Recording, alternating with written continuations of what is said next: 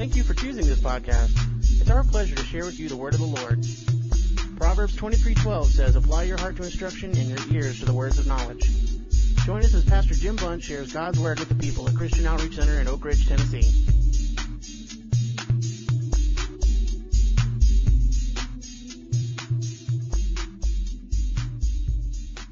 So this morning, if you would, I know you've been standing. Would you stand one more time for the reading of the word? Turn to Matthew chapter 4, please.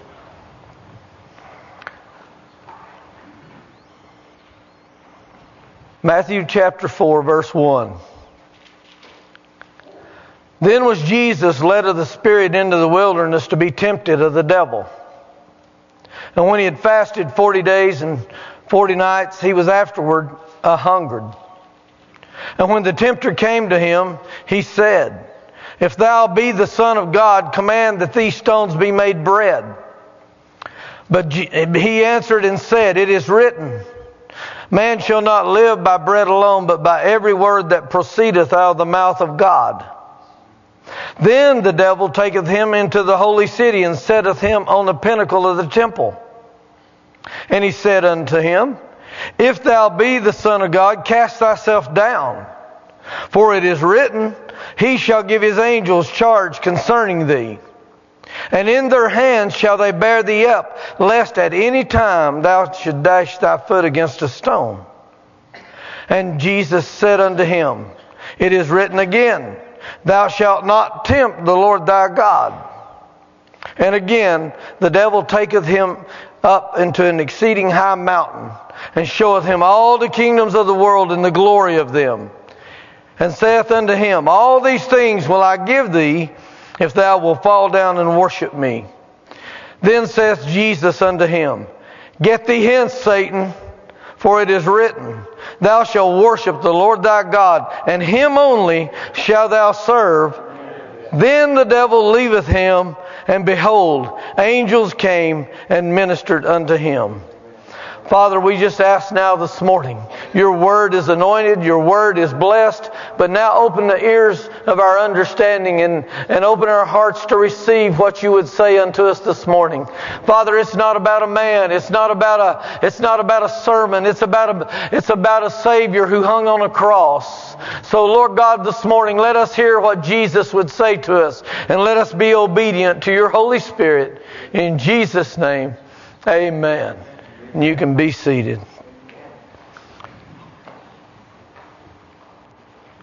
You know, this is a new year, and every year people make New Year's resolutions of, I'm going to do this, I'm going to do that. And within a month, we've not done half of what we said we were going to do. And so a lot of people, a lot of Christians make a resolution they're going to read the Bible through in a year. And so they jump into Genesis and they start reading. They don't remember what they read, but they read it. So I made a promise to the Lord that I was going to read with understanding. So I started in Matthew chapter 1, and it's 17 days, and I'm up to chapter 4. So I promised the Lord that I was going to read this through and study it and understand what He was trying to say to me instead of just read it. And so this week He's really been burdening my heart about this new year and new temptations. And that's what I want to talk about this morning. And I know you've heard many a sermon on the temptation of Jesus, but maybe I can present it to you in a little bit different way. You know, here's a man who had just came out of the Jordan River, and he was just baptized, and a voice from heaven affirms him to be his son. He says, "This is my son in whom I am well pleased." He had God's stamp of approval as he began his ministry. And from that point on, the Word says that the Spirit led Jesus into the wilderness. Mark's version says it drove him. You know, and you look at those two words, they're a little bit different. You take a child and you lead them by the hand and they come submissively. But when you're driven, there's an urging there. It's like you just got to go. And so whether he was led, we know he was submissive, but I believe that spirit that Mark says that he was driven. He knew that he had to get away. He was getting ready to go into a phase of his life, and he needed the power and the anointing of God. Even though he had his affirmation, he needed that anointing. And so the Spirit drives him into the wilderness. And as he led him into the wilderness, I don't know if you do this. I do this sometimes. I look at words in the Bible and I say, is that really what they mean? Because, you got a translator, whether it's the NIV or the King James. So I went back and I looked. The term that's used for the devil, there's 3 different terms here. The one in verse 1 is diablos, and everybody knows that. That's the devil. That's the false accuser. In verse 3, he's called the tempter. And in verse 10, he's called Satanos, the accuser. So it doesn't matter what you call him, he's still out to destroy. Here's Jesus, affirmed by God in front of the crowds at the Jordan River. He's getting ready to enter into his ministry. And then the Spirit takes him into the wilderness for a season. I don't know about you, but I've been in some of those wilderness experiences. And they're difficult. Here it says 40 days and 40 nights.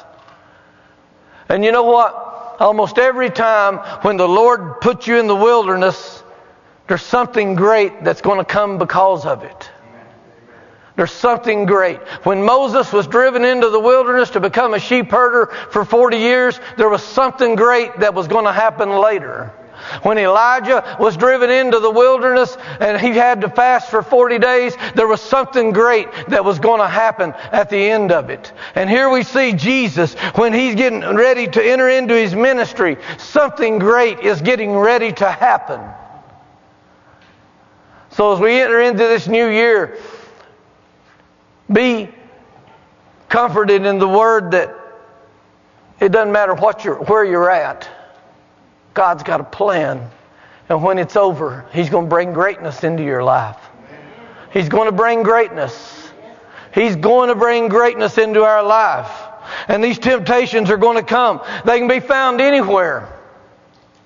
He could have tempted Jesus as a young boy. But he didn't mess with Jesus from his youth up until about age 30. The devil really didn't focus on Jesus too much. But these temptations can come in a crowd. They can come when you're in a private place by yourself. And here we see Jesus. He's all alone. Why? Why did he have to be tempted? I think there's some answers there that will give us some consolation this morning. Number one, Hebrews 4:15 says that we have a high priest who went through everything that we did, but he sinned not. So Jesus had to go through this temptation so that he could relate to us. It's hard to tell somebody, I know what you're going through. I know the feelings. I know the anxiety. I know this. I know that, when you've not been through it. But we've got a Savior who stood face to face with the devil. He stood face to face with temptation. And He said, I overcome it. You can too. And He wants us to understand this new year. There's going to be new challenges. And there's going to be new temptations. But He's telling us that we have a high priest this morning. That He's our Savior. And He not only redeemed us, He can relate to us. He knows our anxieties. He knows our fears, our concerns, our worries. He said, I've been there and I've done that. And I made it through, and you can too. And He said, when you can't, I'll take you by the hand and I'll lead you. So He wants us to know this morning that even in this temptation, He had to go through it for us, not for Him. He was just affirmed to be the Son of God. God had just put His stamp of approval on Jesus. He didn't have to go out there to prove anything to anybody. It was already proven. He did it for us. And He did it to show. 1 Peter 1:18 and 19 says that He was the spotless Lamb. And He redeemed us by His own blood. He had to go through the temptation and show that He could overcome it, so that He could be the spotless Lamb, so that He could redeem us. So He did it for us so that He could redeem us. He did it for us so that He could say, I can relate to you. I've been there and I'll help you through it. He wants us to know this morning that He understands what Adam and Eve went through in the garden. To be all by yourself and have the devil show up and say, look what I've got. And folks, you don't have to be a scholar or theologian to understand the devil is only going to offer you what you're weakest at. He's going to only offer you what you desire. You know, if you don't drink, if you've never drank alcohol, he's not going to offer you any alcohol, if that's not what makes you weak. So, here we see Jesus. And I think another reason that He went through the temptation was to prepare us, or to prepare Him for what was ahead. He knew that when He came out of the wilderness, that He was going to face a lot more things worse than what He was at now. And I think that God uses the wilderness to prepare us sometimes. Not necessarily, not just to refine us. I've seen a little quote the other day that said, temptation is God's magnifying glass to see what we're made out of.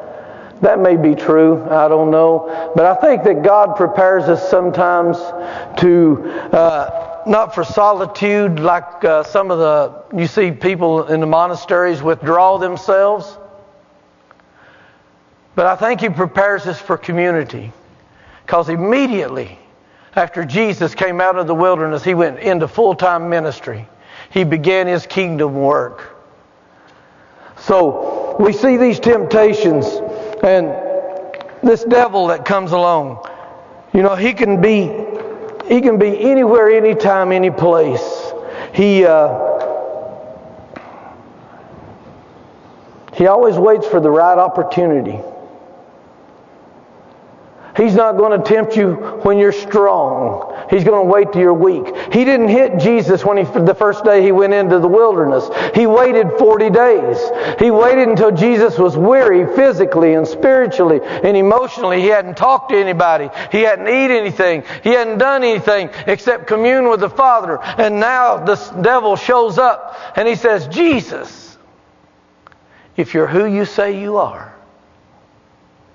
The devil picks the right time to hit us with temptation.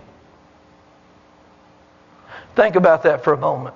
When you stumbled and you fell, he knows the right time to trip you up. Whatever it is. It may not be a sin of the flesh. You know, sometimes people don't know how to control their tongues. And sometimes you sin or you're tempted to say things you shouldn't say with your mouth. And you get into a conversation and all of a sudden this thought rises up and you want to say it. And you know you shouldn't. Like the other day, I don't know, it's all over TV. You heard about the guy who is condemning Haiti. Said it was a curse from God and a pact from the devil and all this. There's some things you just shouldn't ought to say. And that's a temptation that we have to learn to overcome. Whether it's a sin of the flesh, a sin of our mouth, or even sins of our thought process. We need to learn where we're weak and learn how to reinforce that area. We have to focus on it. So Jesus, He looks at the devil and He says, man doesn't live by bread alone. One thing I notice about this, one thing that gets us in trouble is that we want to talk to the devil. We want to argue, or we want to justify our temptation or our gratification. We want to give excuses. The devil comes to Jesus and he says, if you're the Son of God, He knew he was the Son of God. God had just affirmed him at the Jordan River. He didn't say, well, are you sure you're the Son of God? He says, prove it. I was at the river. I heard God's voice. Yeah, He said you're the Son, but I'm not so sure. If you're really the Son of God, do this. You know, He does it to us. And I found it peculiar, or at least to me, that He uses bread, not just because of the physical hunger, but He uses the bread, I think, as a way to, again, affirm who Jesus is. In Micah, the Word prophesies that Jesus is going to be born in Bethlehem. Bethlehem is house of bread. In Luke chapter 2, it says that when Jesus was born, they laid Him in a manger, which is what? A feed trough. In John chapter 6, Jesus says, I am the bread of life. He that eateth of me will never die. So I don't think it's a coincidence that the devil hit him with this miracle of turning stones to bread. I think it was ordained of God. The devil thought he was doing something, but what he really was doing was playing right into the hands of God. And Jesus just says, man does not live by bread alone, Satan. And He didn't get into a discussion with him. And He didn't get into a conversation of why He shouldn't turn the stones to bread. He didn't get into a conversation of why He was the Son of God. He just said, Satan, shut up. You know, we don't need to be nice to the devil when temptation comes. You know, if you know you're going to say something, just say, excuse me, I need to go. You know if you're weak in an area, you need to make yourself a habit to prevent that from happening. So Jesus is here, and He tells Satan, He says, no.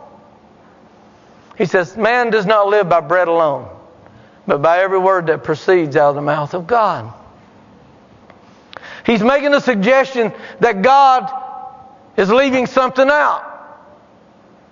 This whole temptation process really is about our faith. Do we have faith in God? God said He was the Son of God. But does Christ have the faith to believe that He's the Son of God? Does Christ have the faith to operate in the realm of divinity that the Father has blessed Him with? The same thing was true in the Garden of Eden. When Eve came to the garden, the serpent came to her and he says, has God not said you should not eat of all the trees? Eve's mistake was she started talking to him. She should have walked off. I mean, there's nothing we can do about that. But Eve turns right around and says, no. That's not what God said. God said we can eat of every tree except that one. And that opened the door for the devil to start again. Why? What's going to happen? Well, God said we'd die. Oh, you're not going to die? So this conversation takes place. Eve falls. Adam falls. And you know the rest of the story. We don't need to get into a dialogue with the devil when temptation comes. When temptation comes, don't stand there or think about what you're going to do or how you're going to do it. Separate yourself from the circumstances at that moment. At that moment, don't think about it. Eve should have walked away. She didn't. Jesus refused to have dialogue with him. He says, no, devil. The Word says, I don't need bread to survive. And you know, I think what He's trying to say to us this morning is, especially in America, you see the devastation that's going on in Haiti, and there's poverty all over the world. But I think, especially in America, one of our temptations that we need to overcome this year is we need to overcome the desire for gluttony. We eat too much. And you said, where'd that come from? Let me tell you, he wants us to depend on the flesh. The devil does. You're tired, Jesus. If you really are God, turn these stones to bread, satisfy that hunger. And it's not really about the hunger. It's trying to get Jesus' eyes off of divinity, off the eternal, back onto the carnal. Our temptations are trying to tell us God has left something out in our life and we need to satisfy it to be made whole. When in reality, Jesus is saying it's not about the flesh, it's about the Spirit. We need to get away from the carnal and get back to the spiritual man. That's why I say that one of our biggest problems is eating. We're out to satisfy the flesh. And Jesus says, no, it's not going to happen. He said, I'm not going to fall for that trick.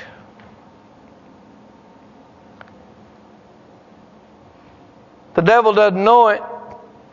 But later on, Jesus tells the Pharisees that if these people don't praise me, the stones will cry out. Why does he need bread when he can get praise to come from them stones? Later on, we see on a hillside where he takes a little boy's lunch and feeds 5,000 people with plenty of bread. And over and over, he tells them, he tells the priest, he says, destroy this temple and I'll rebuild it in 3 days. It's not about the stones. It's not about the bread. It's all about the spiritual struggle that the devil's trying to get Jesus to succumb to. And that's what it is for us. Whether we're tempted not to read our Bible, or we're tempted not to pray, or we're tempted to eat too much, or watch too much TV, or whatever the temptation is, what it's really doing is he's saying that you need to satisfy flesh. Jesus knew who fed Elijah for 40 days by the brook. Jesus knew who takes care of the sparrows. And he knew who was going to take care of him. And he says it's not about the bread. It's all about the Spirit, Satan. He said, I don't live by bread alone. The devil's smart. He's real smart. And he wants to challenge us with temptations. And the biggest way to get us to fall for a temptation is when we get into conversation with him. I just can't say that enough this morning. We need to understand that this body is spiritual. We say body, soul, spirit. Why do we say it that way? We put the flesh first, the soul second, and the spirit's the last. It ought to be spirit, body, and soul. The carnal man ought to be the last person we talk to. The spirit man should be the one that rises up within us and takes authority. If the spirit man's in charge, then we don't have to converse with the devil. We don't have to struggle with a lot of temptations that we do from day to day. And so I prepared this for me, and I studied it, and then when they asked me to come and speak, I thought, what better message for a new year than how to get spirit man back up where he belongs. Because Ecclesiastes, I think, chapter 12 says the spirit returns to God who created it. And so we have an eternal destination whether we like it or not. We're going to wake up somewhere someday. This morning I got a phone call at home just before we left the house. They found my nephew last night. He died in his sleep. 30 years old. Just a month before, his stepfather died in his sleep. So my sister's had 2 deaths in a month and a half. And that's sad. That's grievous. But they were Christians, and so they're home with the Lord. But we've got to get over this idea that it's all about the body. It's not about the body. This body is just a vessel. It just holds a spirit that belongs to God, and one day He's going to call it back. And unfortunately, we're going to have to give an accounting. As Christians, we're going to stand before the Bema seat. And God help us if we're not Christians, because then we stand before the great white throne. But either way, we're going to give an accounting in one place or the other of what we did while we were on this earth. So temptation is the biggest devil that we have to fight with on this earth. If we can learn how to overcome temptation, the spirit man will rise up. We won't be tempted to be lazy in our reading, lazy in our prayer, lazy in our church going, lazy in all the other things that we do. We won't be tempted to satisfy the flesh with other things what the Holy Spirit's trying to do in our life. When we overcome temptation, our year goes a lot better. And so he tells Satan, he says, it's not about the flesh. It's all about the Spirit. And then the second temptation, he took him up and he set him on the pinnacle of the temple. If you're the Son of God, jump. And when I read that, I guess I've been in church all my life, that I've read this story 1,000 times. It really became revelation to me the other day. In America, even in my life at times past, I went to church to see a show. They had a special speaker, a special event. Something special was going on. And in America now, we look around, we see these churches who are putting on events to get people to come in. And there's nothing wrong with outreach, and there's nothing wrong with ministry when it's done for the right reason. But here I see the devil taking Jesus up to the pinnacle of the church and say, put on a show. Why didn't he take him out to the wilderness and cast him off a cliff? He took him to the center of town. He took him to the pinnacle of the church, where the religious people were, where the priests were, where people could see him. And he said, jump. Let people know who you are. When you hit the ground and you don't die, people are going to know that you're the Son of God. Put on a show. You know, we need to get off of this emotional roller coaster we're on as Christians. When we come to church, or when we get in our prayer closet at home, we need to put aside the flesh and quit trying to put on a show for God. He's done seen it all anyway. We need to get serious and humble before God. Because He says there, He quotes Psalms 91, He says His angels will give charge of you. But He leaves out a critical part of that scripture. Psalm says, in all thy ways. But the devil doesn't say that. So what's the psalmist mean? If we are walking in the will and the way of God, if we're doing what He's called us to do, if we're obedient, if we're yielding to the Spirit, not the flesh, then when temptation comes, He will protect us. When the devil comes, he will protect us. But the devil says, he said he'd give His angels charge of you, jump. That wasn't God's way. It wasn't His will. It wasn't His plan. And for Jesus to do that would put Him out of the will of the Father. When we yield to temptation, we can't expect God to protect us because we're not in His will. He said He'd protect us in all thy ways. What are our ways? Our ways are to be in the center of His will and to do what He's asked us to do and to go where He asked us to go. And when we get out of the will of God and we go out and we do something we shouldn't ought to do, then we cry out and we say, God, help me.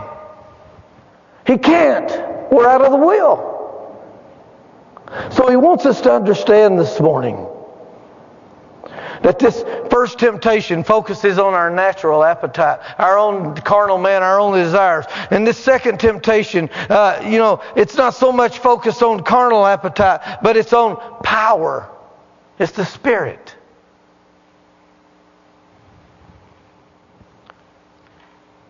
Maybe it's the sin of ambition he's trying to put Jesus through. I don't know. The Bible doesn't clarify. Put on a show so people will know who you are. If you're the Son of God, jump. Man, there's not a high priest in Jerusalem or Israel that would not bow down to you if you can pull that stunt off and everybody sees it.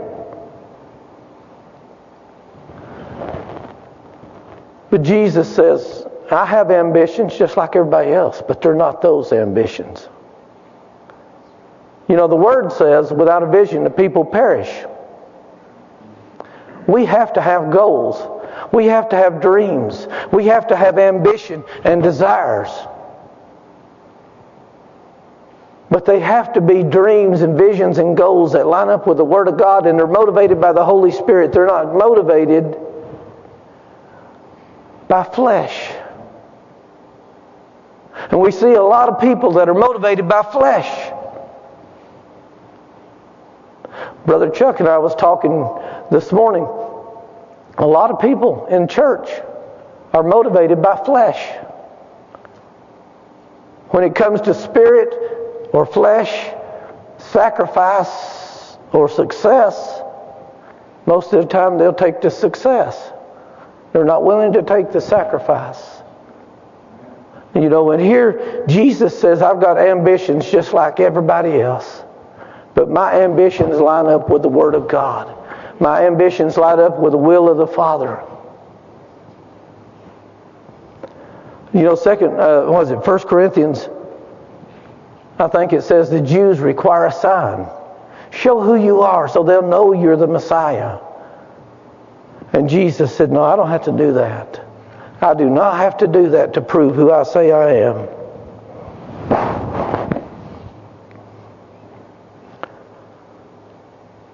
We see that people today test God as well. They take Mark chapter 16, it says, if you take up the serpent, it won't hurt you. If you drink any poison, it won't hurt you. We've got people who handle rattlesnakes. And we won't go there this morning. But, and I don't have any. So I'm not going to present an example. But we tempt God sometimes. We say we're laying out a fleece like Gideon. But what we're really doing is saying, if you're who you say you are, God, meet my need. And that's what the devil was doing to Jesus. If you are who you say you are, God will meet your need. So, he uses the scripture again, thou shalt not tempt the Lord thy God. And the last temptation is just an outright open attack against God Himself. He showed him all the kingdoms of the earth. And he says, they're mine. And they were. According to Scripture, when he was cast down, he owns this earth for a season. He had the authority to offer Jesus these kingdoms. He says, all I want is for you to bow down and worship me.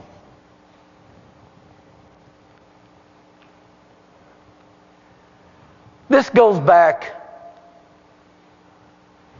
millions of years, I guess. If you go back and you look at Ezekiel, it talks about Lucifer. He was on the throne in heaven, and he was God's praise and worship leader. The Bible says that he was covered in diamonds and precious stones, and he had pipe organs in his body, and every time he moved, praise and worship came out to God. The Word says in Ezekiel that he walked on the holy fire of stones there in heaven with God Himself. And he got tired of it, and he said, why should I give Him all the glory when as much music as I make and as beautiful as I am, I deserve to be in charge up here. And that's what the Word says. The sin of pride took him, and he said, I will ascend unto the holy hills. I will make myself like the Most High God. And God cast him down. And from that day forward, he's been out looking for that which he lost, and that was worship. That's the whole point. He's not really cares. He doesn't care whether Jesus is the Son of God or not. He doesn't care if he can make bread out of stones or not. He doesn't care whether he can fly like Superman or not. What he really wants is Jesus' devotion to him and not to the Father. He'll do anything. The devil's main focus in life is the only way to hurt God is to hurt his children or to steal his sheep. And so the devil says, worship me, Jesus. Worship me. He says, if you'll worship me, all this is yours. And again, Jesus doesn't argue with him. Jesus could have said, who are you fooling? It's mine anyway. Go read Revelation, Satan. In a few more years, Revelation 12:12 says the devil knows he's got a short time. He's running out of time and he knows it. But Jesus didn't argue with him. He didn't discuss the issue with him. He just said, Satan, get behind me. Don't talk to the devil when temptation comes. Run him off. Whatever it is. Whatever the temptation is in this new year, just cast it down. We don't have to talk to the devil. The only thing we have to talk to the devil is, get thee behind me, Satan. You're under my feet. We had a guest speaker over at our church about a month or two ago, and it was funny. I'd never thought of it and never seen it in church before. And he says, when he got ready to start service and start his sermon, he says, I want everybody to take their Bible and hold it up. Sort of like, you remember John Osteen at Lakewood? He'd quote that, this is my Bible, this is the Word of God and all that. He went through this little thing. He says, now, shake your Bible in the devil's face. And everybody's doing this. And he says, no. And he shakes his Bible way down. He said, the devil's under your feet. He's not up here. And but I thought that was funny. He wants us to understand. I think he's speaking to us this morning, this new year, that we've got a lot of things in our life that demand our worship and is stealing it from God. Best thing my wife and I ever did is we disconnected our TV about a year ago. We don't have TV and people think we're crazy. But you know, you can read the Bible a lot more, you can pray a lot more, you can talk to each other a lot more. There's a lot of things you can do without TV. And we got rid of ours. I mean, we still got the TV set, but it's not hooked up. But, you know, we worship things.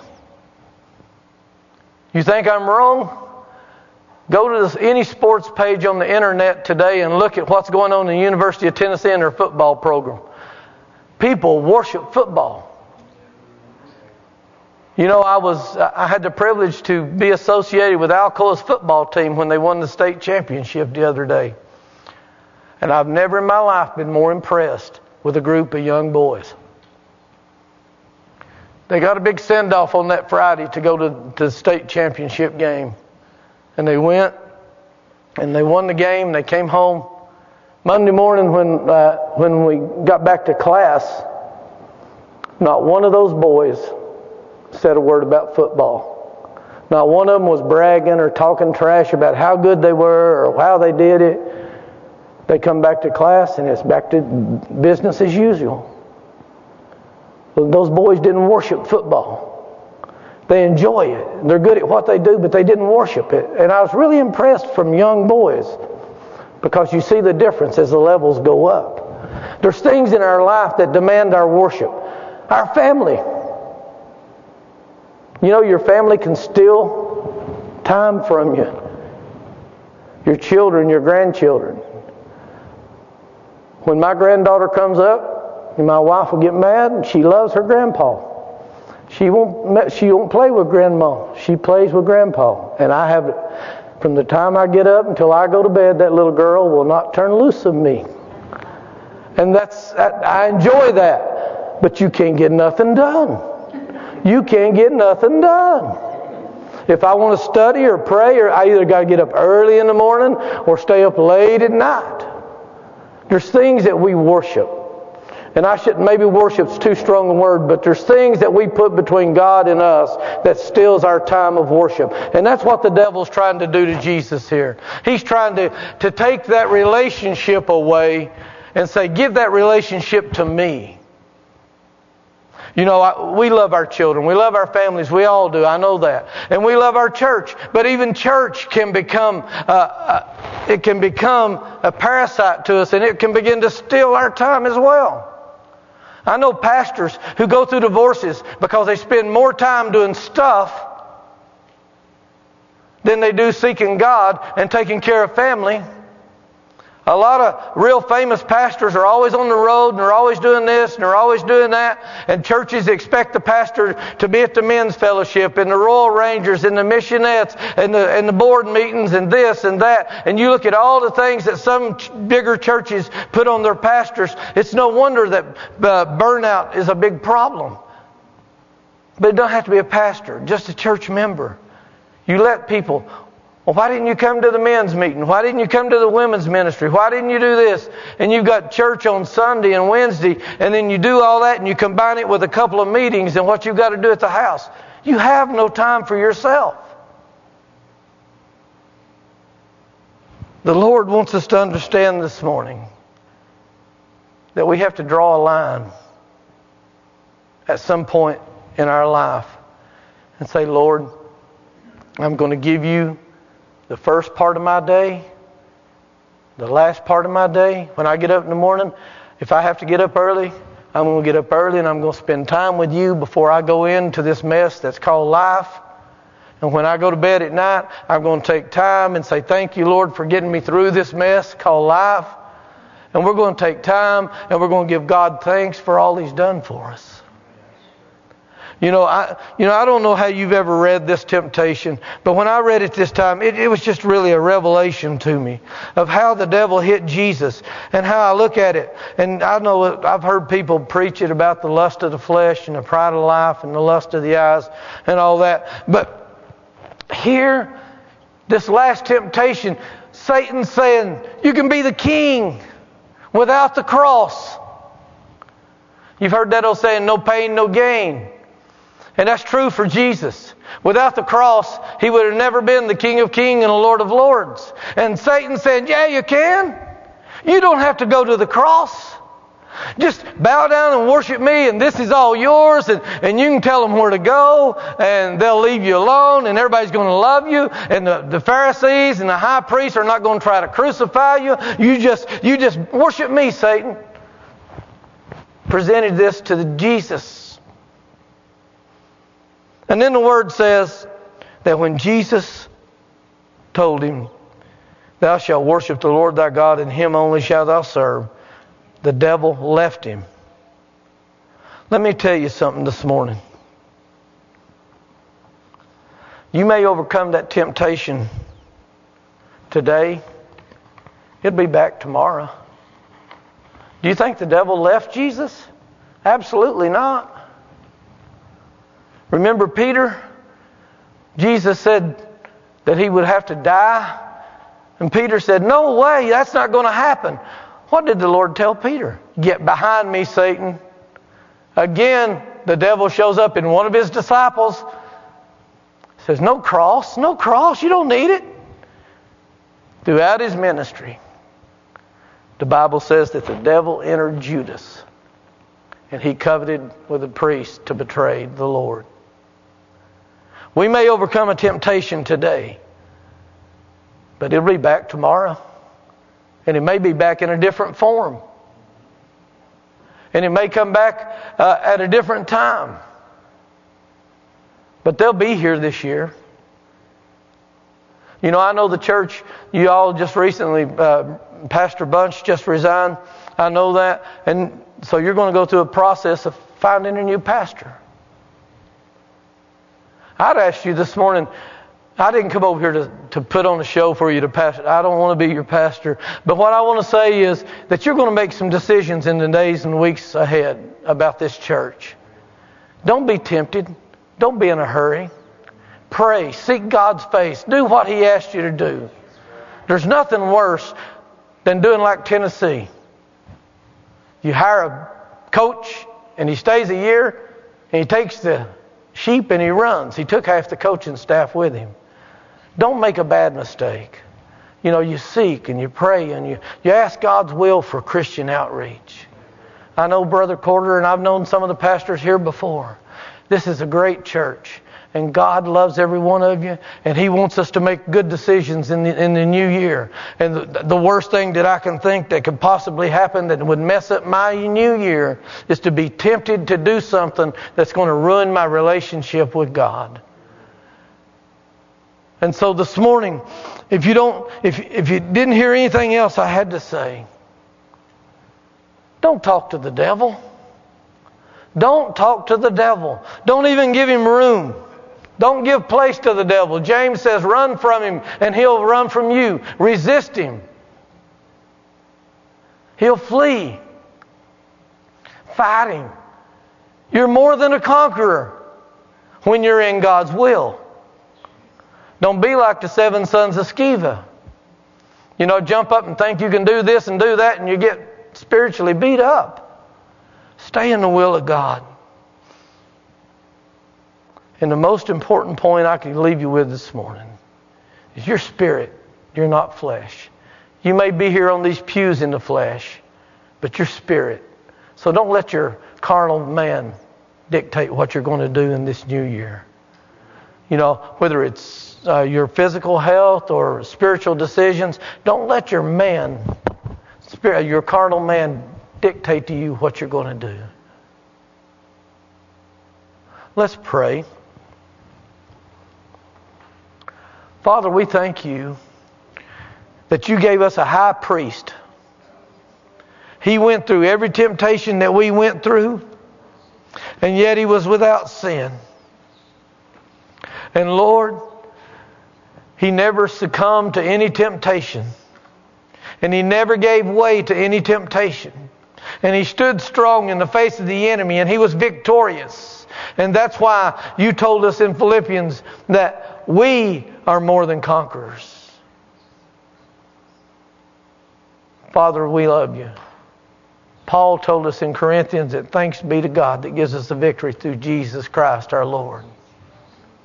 Father, in the days and weeks ahead, Christian outreach is going to be praying and seeking your face in the spiritual future leadership. And Lord, I pray that you give them divine wisdom, divine revelation. Father, I pray, Lord God, that you give them a pastor who has a heart for you. Not looking for a political or an ecclesiastical position, but he's looking for a place where he can love and be loved, and Lord God, where he can shepherd and do what's required of him. Father, you said the gifts of God are without repentance. Those that are truly called of you, Lord God, you'll make them known to this congregation. Bless the board with divine revelation. Bless each member, Lord God. I pray, Lord, this morning that your hands are upon each one. Father God, in the times ahead, we know that there's going to have to be decisions and choices made. And Father, your word says that the Holy Spirit will lead them and He'll guide them. You've got a plan to bring Christian outreach to an expected end, and that all things work together for those that love you and are called according to your purpose. And I know this church loves you, Father. Hallelujah. Hallelujah.